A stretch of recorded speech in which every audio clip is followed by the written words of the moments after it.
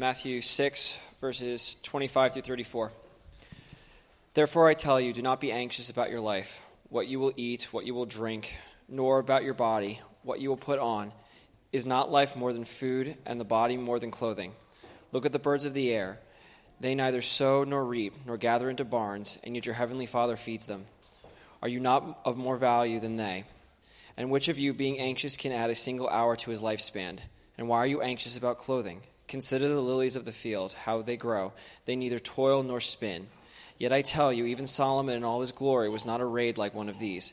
But if God so clothes the grass of the field, which today is alive and tomorrow is thrown into the oven, will he not much more clothe you, O you of little faith? Therefore do not be anxious, saying, what shall we eat? Or what shall we drink? Or what shall we wear? For the Gentiles seek after all these things, and your heavenly Father knows that you need them all. But seek first the kingdom of God and his righteousness, and all these things will be added unto you.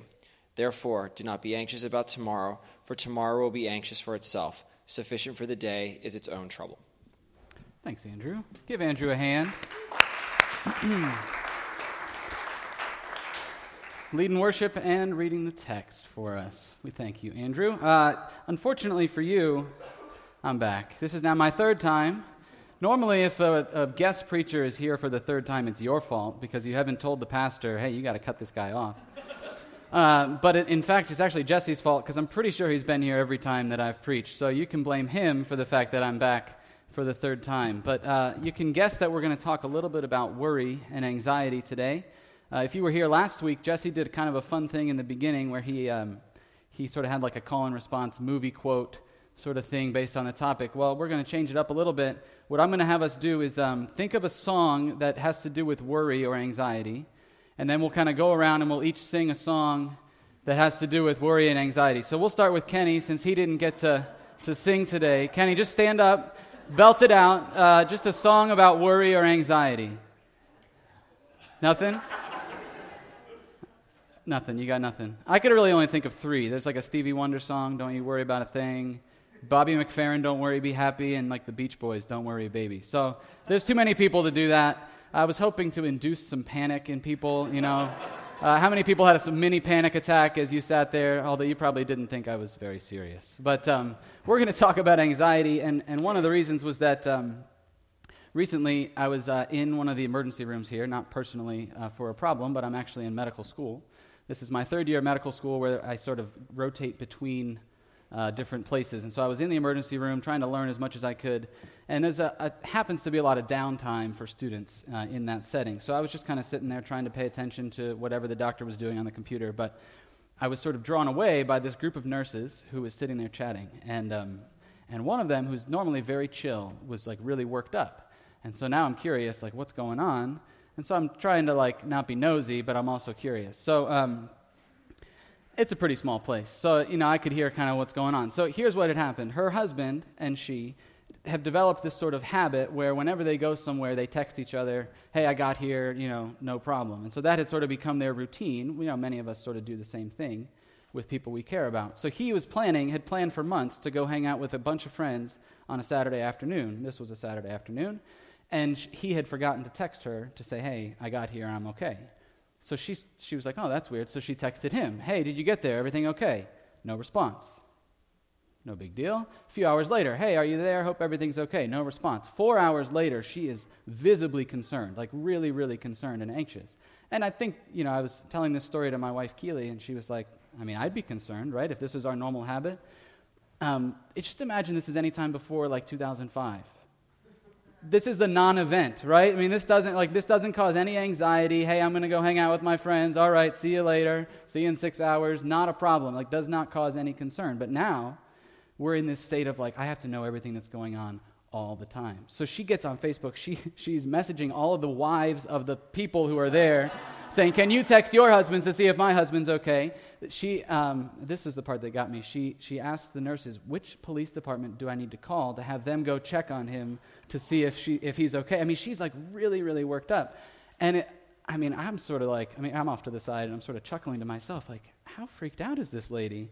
And I'm not trying to like disdain that sense of anxiety, but we tolerate this. The other nurses were like, oh, I think it's probably got to be Wayne County, or maybe you should call this police department. Like, they were sort of like feeding into the whole thing, and it sort of got me thinking, like, as a culture, we're just very okay with like a baseline level of anxiety, I think, and there's a lot of reasons, maybe very good reasons for us to be anxious, but we should probably think, what does Jesus have to say about anxiety? So that's what we're going to do today. And I began to think about the nature of worry, and this passage came to mind. And then in studying it, I felt like God gave me something to say. So if you have a Bible, grab it, because that's what we're going to do. I want you to make sure I'm not making this stuff up on my own. So grab that Bible in front of you. Turn to Matthew chapter 6, and we're going to read together. If you actually don't own a Bible, the one in front of you, you can take home and study, because it's a very profitable thing for us. So let's see, Matthew chapter 6. Jesus says, "Therefore I tell you, do not worry." All right, I'm going to invite the worship team up. That pretty much sums it up for us today. Just kidding. But that is sort of the message, right? Do not worry about your life. And then Jesus goes on to say, don't worry about things like clothing, and don't worry about things like food. And he gives these very logical examples. He says, look, if you're worried about starving to death, look at the birds, okay? They are not anxious. They don't, put all their stuff in, God feeds them. And if God cares for them and you are valuable, then how much is God going to care for you? And then maybe, you worry about how you look. And so he says, look at the grass. How inconsequential is the grass of the field? And yet God cares for it, and he makes it more beautiful than Solomon. We spent a lot of time talking about Solomon recently, and he had a lot of splendor, and yet the wildflowers are better than him. And then he gets to this verse in verse 31, and this is where I think we'll spend most of our time. He says, "Don't worry about what you'll eat or drink or wear, for the Gentiles," and in some versions might say pagans or unconverted, "for the Gentiles run after these things," is how my version had it. And it got me thinking about, what does it mean to run after something? Other versions might say eagerly strive after, or pursue, or seek. And he says these are the things that cause the godless, the people who have no God, they run after these things, and it causes them a tremendous amount of anxiety. And so I began to think, what do we run after today? What do we eagerly pursue? What causes us the most anxiety? And I felt like God just gave me this insight that I probably had heard somewhere else, or maybe Jesse had even said it before, but this is really what I want us to focus in on today. It's the fact that maybe anxiety and worry expose the idols in our heart.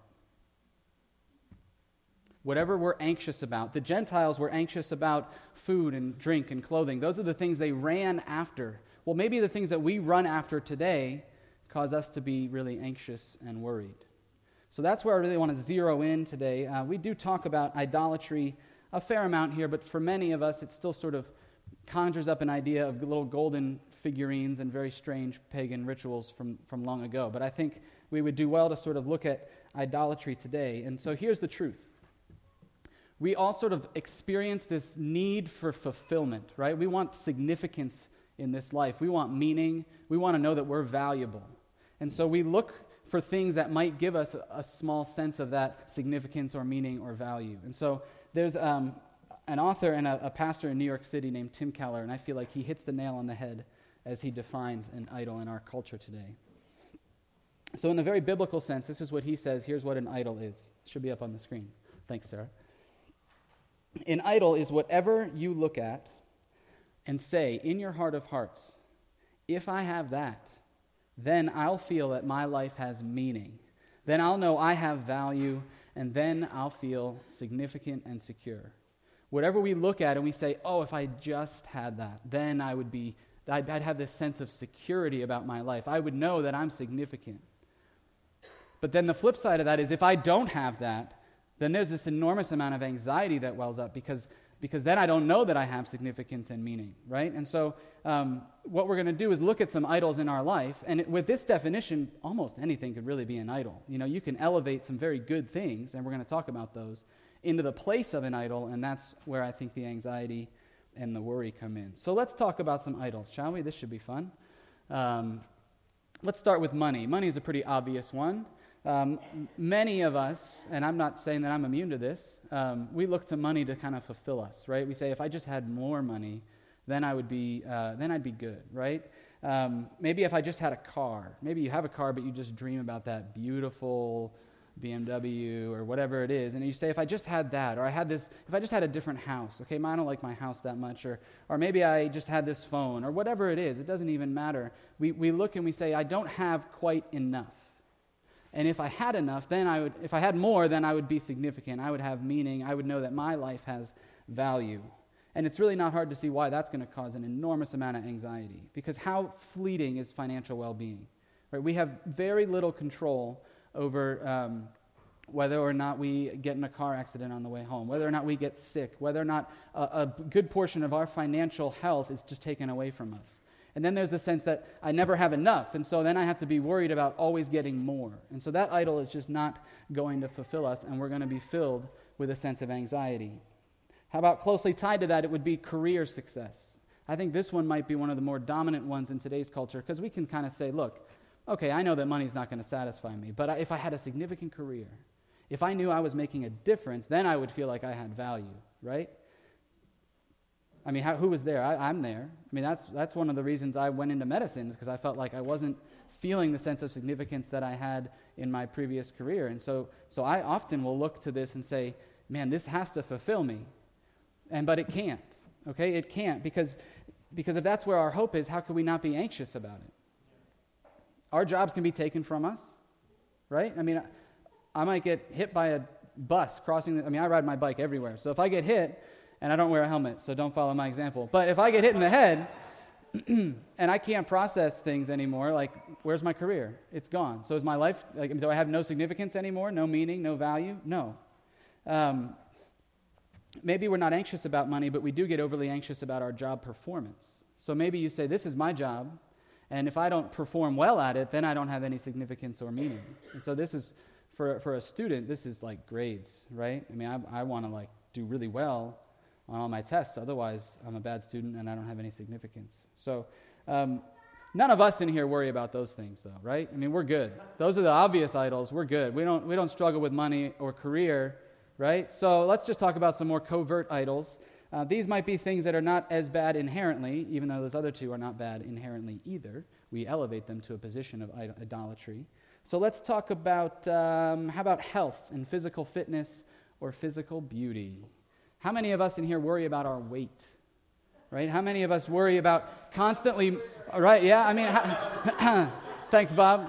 How many of us, everything that comes through our mouth is being cataloged in some sort of list saying, this was how many calories it was, I can't go over this many. We're worried about our waistline. We're worried about fitting into those clothes so that we look really good. Maybe we work out a ton because we don't want to lose that brawny physique that I've never had in my life. Maybe you want to maintain that thin waist. I mean, there's a lot of young people here, so we're maybe not looking back and saying, I wish I had what I had, but trying to keep what we still have. But we're just going to be so worried all the time because that is fleeting. I mean, if you want to come up to the hospital and see some old people, physical beauty doesn't last forever, okay? Your strength, you can bench press 600 pounds today. In 40 years, you won't be able to. I can promise you that, right? It's going to go away. And so you have no choice but to be anxious about these things. And I just think that in our culture, these are dominant idols that we look to and we say, if only I had that, or if only I could keep this, then I'll be okay. And I know that I'll have significance and meaning. I want to be attractive. I want to be thought of as attractive. I want other people to look at me and think, man, I want to look like that. But luckily, that's not us in here, right? We're good. We're good. Nobody in here tried out 3, 4 outfits before coming here because the first 3 didn't look good, right? I've been married to one of those people before. Not today, but I'll get in trouble for that later. No one in here skips food in the cafe thinking, I got to work out extra if I had one of those delicious things. And again, these are not bad things. I think wanting to be healthy is a very appropriate thing in the gospel, but when we elevate it to the position of saying, if I don't look good enough, if I don't have that physical physique, that beauty, that whatever it is, if I don't have that, then I don't have meaning. That's when it turns into an idol. But that's not us, so we're good. We'll move on. We'll talk about some other even more covert idols in our lives that cause us to be anxious. And let's talk about, how about some like idols of family or your social circle or maybe even just romantic love. Okay, we look to our family to fulfill us. We want to find our significance, and if we find our ultimate significance in that, then we have a problem, and that's going to make us be really, really anxious. Maybe you're in the place where you find your life and your meaning in how your children behave. Man, I can tell you that's really fleeting because my children don't behave, and so if I found my entire meaning in how they behave, that's going to be a huge problem. Maybe we find our sense of value in how our spouse treats us. And so if that's in the tank, then we are just we have no bearing in life. If our husband is 4 hours without texting us, right? Like my little friend in the ER, then we're like all in a tizzy because we can't figure out if I don't have that relationship, then I have no meaning and significance and value in life. Or you're preoccupied with dating. Maybe you're in that stage of life and you have to analyze every little interaction that you have, right? And you say, well, I mean, if I said that, then how did she think? Wait, what happened? And then so you're just like constantly anxious, constantly analyzing everything, constantly thinking about whether your feelings are reciprocated. I just want us to sort of sit and think about the idols in our lives and realize that they cannot deliver ultimate significance. They can't deliver ultimate value. They can't deliver ultimate meaning and hope in this world. And so we put way too much pressure on things that can't deliver ultimate value, significance, and meaning when we elevate them to that place. And that's where I think Jesus rightly says, look, the pagans run after these things, and that's why they're anxious. And we should ask ourselves today, what do we run after? What makes you anxious? Right? I mean, I kind of want us to actually go through and spend 15 seconds, just you, maybe grab a pen. There should be one in front of you. Grab the bulletin maybe that you got, and just think to yourself, what am I anxious about, and write it down. Okay, you don't have to show anybody. I'm not going to make you read these out loud or sing a song about them. But do that right now. I'm actually going to stop talking for 15 to 20 seconds for you to do this, okay? So, now that we have... I don't think any of us are probably thinking, man, I'm never anxious, right? So it's not like we had to really go through this exercise to think, man, I got to find something to be worried about so that I can take Jesus' advice. But we should begin to think the next step and say, how does Jesus want us to respond to these things, right? And so let's go back to our text. Let's pick up again in 31. And let's ask the question sort of, how do we take Jesus' advice here? He says, therefore, do not be anxious, saying, what shall we eat, or what shall we drink, or what shall we wear? For the Gentiles seek after all these things, but your heavenly Father knows that you need them all. But seek first the kingdom of God and his righteousness. But seek first the kingdom of God and his righteousness. So that is what Jesus would tell us to do to combat the issues of anxiety and worry in our lives. But I think that it's somewhat difficult because his language is unfamiliar to us. We don't really talk about kingdom all that much. And so we kind of have to take a step back and sort of define kingdom. What is a kingdom? What would be God's kingdom? And then how would we seek it? So let's talk just a little bit briefly about kingdom. What is a kingdom? So a kingdom would be the domain of a king. Kingdom, right? So the domain would be like the area or the space or the land. It'd be the place where what the king wants to be done is done. Okay, he has authority, reign, rule. There's a lot of words we use to describe this, but it's really foreign for us in America because none of us probably have ever lived in a kingdom. But luckily, for the purposes of this exercise, my wife and I lived in Morocco for 2 years. I'm not saying that was the only reason we lived in Morocco so that I could explain this, but Morocco is a kingdom. It is the kingdom of Morocco, and it's not like Great Britain is a kingdom because Great Britain, England has a king, but he doesn't do anything, or a queen, I guess, at this point. The king in Morocco is the king, okay? He has absolute and utter authority and reign in that place, okay? And it's the kind of thing where when he wanted to say, no, my birthday should be a holiday, it's done. You know, if the king came over to your house and he was like, I'd like your house, you have no choice. You are moving out. It was really foreign for us to be in a place where this culture is sort of ingrained in this idea of the king. And they loved the king. I mean, for the most part, they loved the king. But it was really foreign to us because we don't live in a kingdom here. But so the kingdom of Morocco is about the size of California, and that is his rule and reign. He has complete authority over that land. You could say that a kingdom would be the range of his effective will. So whatever his will is in that area is his kingdom. Does that make sense? So in that sort of way, each of us has a kingdom. We don't think about it in this way very often, but we have a space, a range where our will sort of determines what gets done. Does that make sense? So it might just be limited to your body, where you say, I'm going to walk over here, and you have the ability to sort of have the authority over your body to say, look, this is my kingdom. Maybe it's your home, where your choice determines sort of what happens. My home is certainly not my kingdom. It would be my wife's. But we have a kingdom. And in the same way, God has a kingdom. There is a range of his effective will where what he wants done is done. Right? And so we think of that as primarily the kingdom of the heavens. And we talk about, Lord, bring your kingdom down to earth. Because there is a space where what he wants done is done.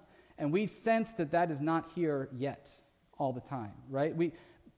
So that kind of brings us to other kingdoms. And so to take a step back, in a kingdom there can only be one authority.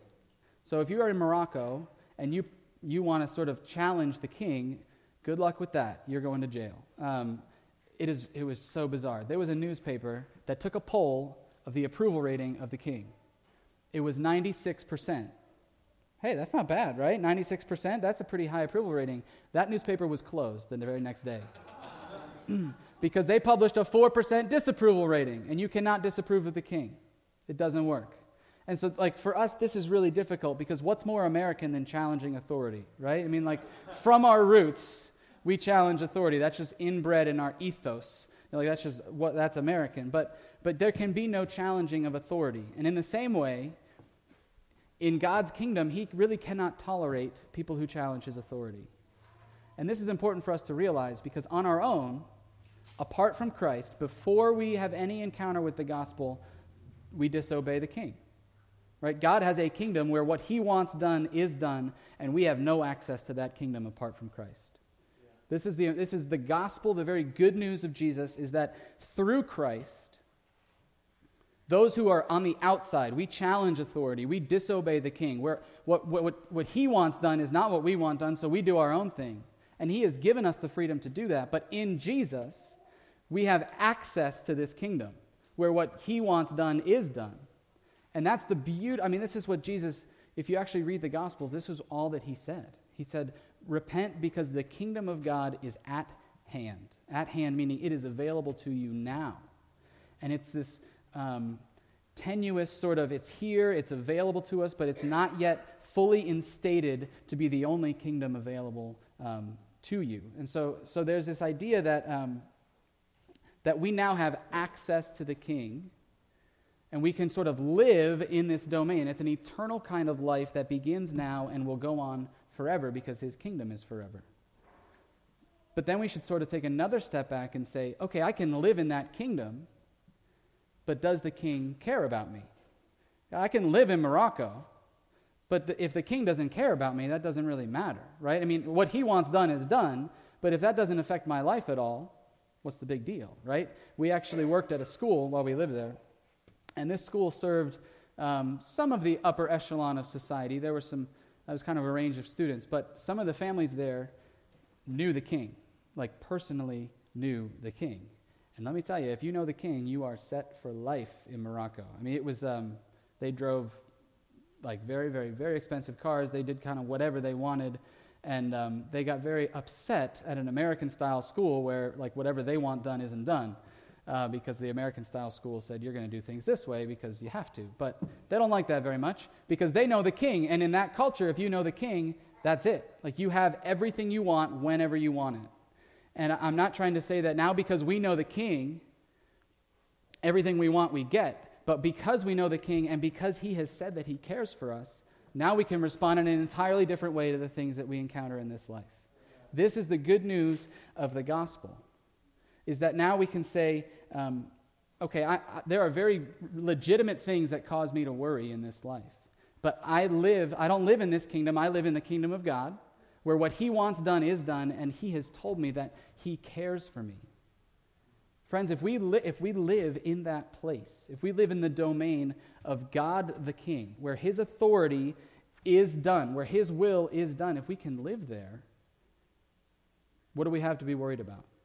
Right? So this is sort of the idea of what Jesus is getting at. He says, but above all, pursue or seek the kingdom of God and his righteousness. Don't seek the idols that won't satisfy, right? Don't look in the mirror to find significance. Don't check your bank account to see how much value you have in this life. Don't look at maybe a list of degrees on your wall and say, oh, now I have significance and meaning. Don't cling to your family. Don't cling to your social circle or your boyfriend or your girlfriend as your hope in this world. We can seek the rule and reign of God. We can pursue him, pursue his righteousness, which is the righteousness of a new heart, not some list of rules or anything like that. And then here's what I think is just the beauty of the gospel. The last part of verse 33. And all these things will be given to you as well. How beautiful is that? God says, release those things that you used to seek with all your heart. You used to run after them. Seek me, seek my kingdom, seek your significance, your value in me, and you get everything back. It's unreal. I mean, it is so beautiful.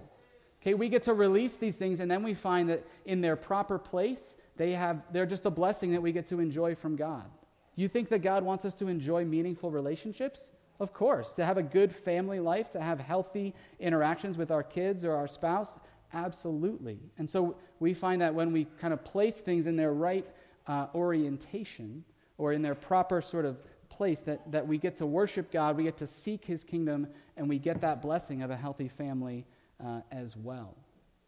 All of these things, clothing, food, health, fitness, money, career, romance, family, they're all enjoyed appropriately in that kingdom of God. Amen? Right? I mean, how beautiful is that in the gospel? I just can't, I love the gospel because of how great he is. He doesn't say, give all these things up and have a ho-hum life and be miserable until you get to heaven. He says, start living in my kingdom now. Start that eternal kind of life now. Interact with me. Enfold your kingdom into mine. Right? He says, you have a kingdom. You can choose to sort of live in mine at the same time and begin that new life now, and it will begin, and it'll continue forevermore. So, what does this look like, again, practically? Because I don't want us to just think, we can see the good news of the gospel and yet forget to sort of say, how do I, what's the word I'm looking for? Anyway, how would I get this into my real life? Okay, so in order to do that, I want to illustrate this first with a story before I just tell you the principle. And so to do that, I'm going to introduce you to 16-year-old Kevin. I'll be 32 this year, so I guess that's half as much as me. 16-year-old Kevin that you're going to meet is actually stressed, and very stressed out at the moment, actually. So as a way of backstory, I was very involved in my church's youth group. It was a super fun time. On a Sunday morning, we would have sort of our own church service. While the adults had theirs, we had our own, and we would pull 150 high schoolers. It's like, this was a happening place. It was super fun, really, really impacting on my teen years, those really formative years. And every other Friday night, we would do these outreach events, and we would pull 350 kids to these things. I mean, it was super fun. And if you knew me at the time, you would have known me as Kevin, the worship leader guy, because that was me. I mean, I was the face of this sort of youth group in terms of their worship band. Guitar guy, singer guy, good looking. No, wait, I wasn't good looking. But that was me. And so my youth pastor, Scott, had really he had invested a ton in me. He had tried to help me grow. He'd encouraged me. He'd sort of taught me in these things.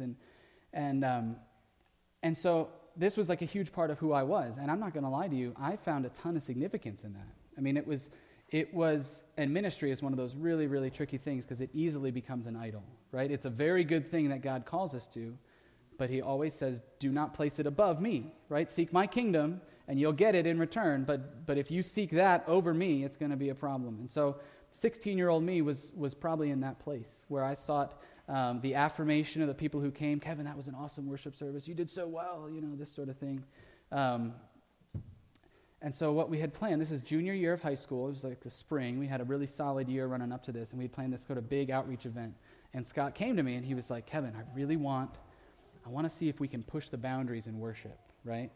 I want to see if you can sort of engage people's hearts in a new way, maybe try to shake things up a little bit, try to create this space for people to encounter God in this new way. We're going to have maybe 300, 400, he's like painting this vision of what this is going to be like. And all I'm sitting there thinking is like, oh no, what am I going to do? Like, I don't know how to do what he's asking me to do. And so I'm like stressed out because this is where I found my significance. Like, I don't want to look like an idiot in front of 350 people. I don't even know what Scott wants me to do necessarily, so I can't even just work really hard to do what he's asking me to do.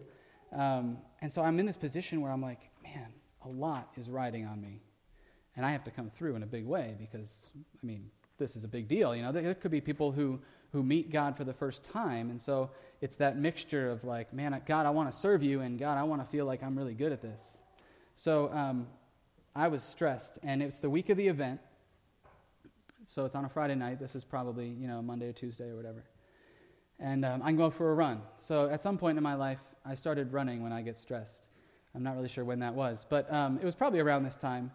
But just as an example, when my girlfriend dumped me in college, I shaved my head and just ran for 4 weeks. It was awesome. But I was in really good shape after that. So I'm stressed out, and I'm running, and I'm in my parents' neighborhood, and I am running and praying at the same time. And I'm crying out to God. I'm saying, God, I don't know how to do this. I want to do for you. I want to make people see you. I want to help them encounter you. And God, I really feel this need to come through. Like, God, I need your help. And I remember exactly where I was. It's you come down my parents' neighborhood, you turn left on Greenway Drive. I can picture it right now. And I can remember praying, God, I need to come through. And I was the only one there, so I don't know if it was audible or not.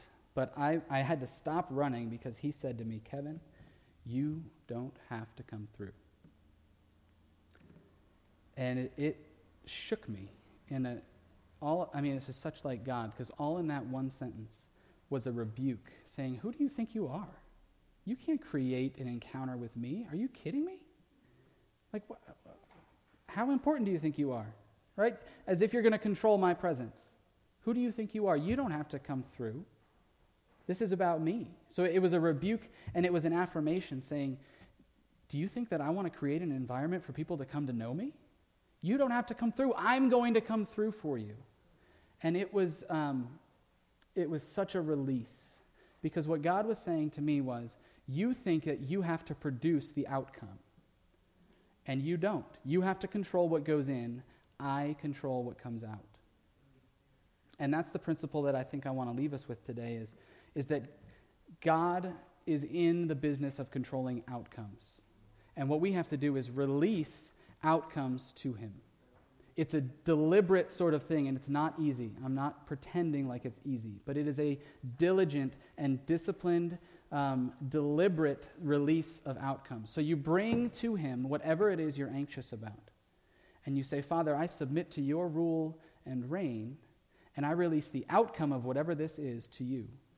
It doesn't allow us to sit back and now be passive and say, well, great. I feel anxious about not having any work. I'm going to release the outcome of being unemployed to you, and I will wait for the job to come to me. Right? It has nothing to do with that.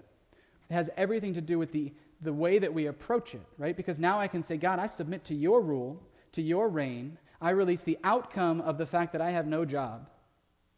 And I'm going to diligently apply for jobs, and you're going to have control of the outcome. I don't have to be worried. I will rest in your care. I will rest in your abundant provision for me in your kingdom, because you have told me that you love me and that you care for me. We sang, you're a good, good Father. How perfect is that song for what we're dealing with today. Fathers love to take care of their children, right? And so what we have to do is sort of take a definite stance and say, God, I'm going to release the outcome of this thing to you. So I want you to look back at that piece of paper and ask God, how do I release the outcome of this thing to you? Some of you are looking at me. You should be looking at your paper. I'm just kidding. But before you start thinking that 16-year-old Kevin learned this and now I'm pretty much all set, the real reason that I was dealing with these things about anxiety and worry is that, and Keely will tell you this, at the beginning of January, I was like stressed out again, really worried and anxious. And it was because at this stage of my training, we have to begin to look at what's coming up next. And so there's a lot of you have to think about the future, but you have to think about it now.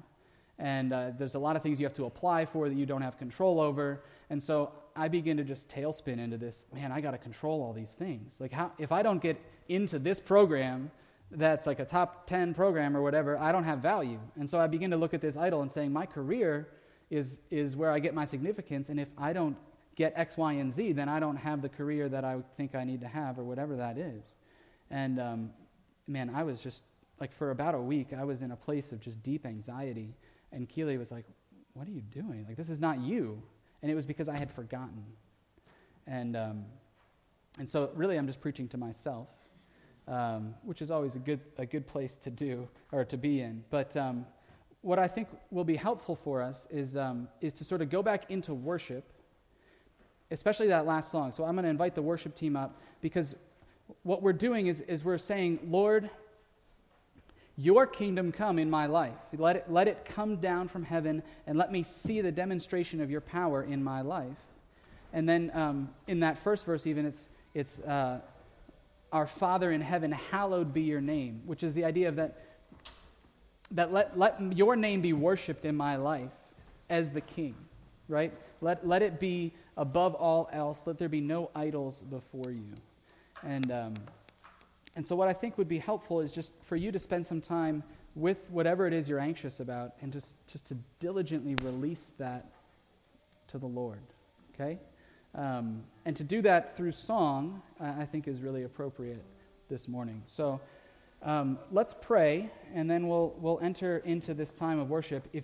I would guess, in a crowd this big, there are some people with some really legitimate things that are causing them some anxiety. And if you want some prayer over those things, and if you want some people to sort of join with you and say, look, let's release the outcome of this thing to God together, there's a lot of power in that. So I'll invite some of the elders and their wives to come forward to be available to you in prayer. If that's you and you want some prayer, we would love to join with you in prayer for that. So let's pray. We're going to sing together, and if you want prayer, please come forward.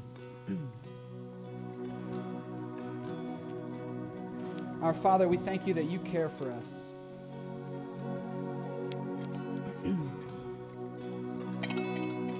Lord, we thank you that you have told us that there is nothing outside of your command, and yet, Lord, we face situations that cause us a lot of anxiety. Lord, there are some unknowns in our hearts.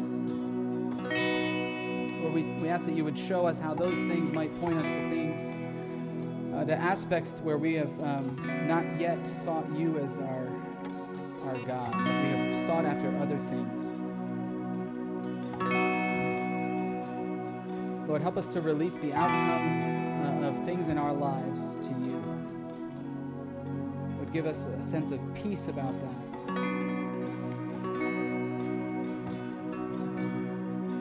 Lord, we seek you, and we seek your kingdom and your righteousness. And we thank you that you will give us all things as well. Come meet us now as we worship.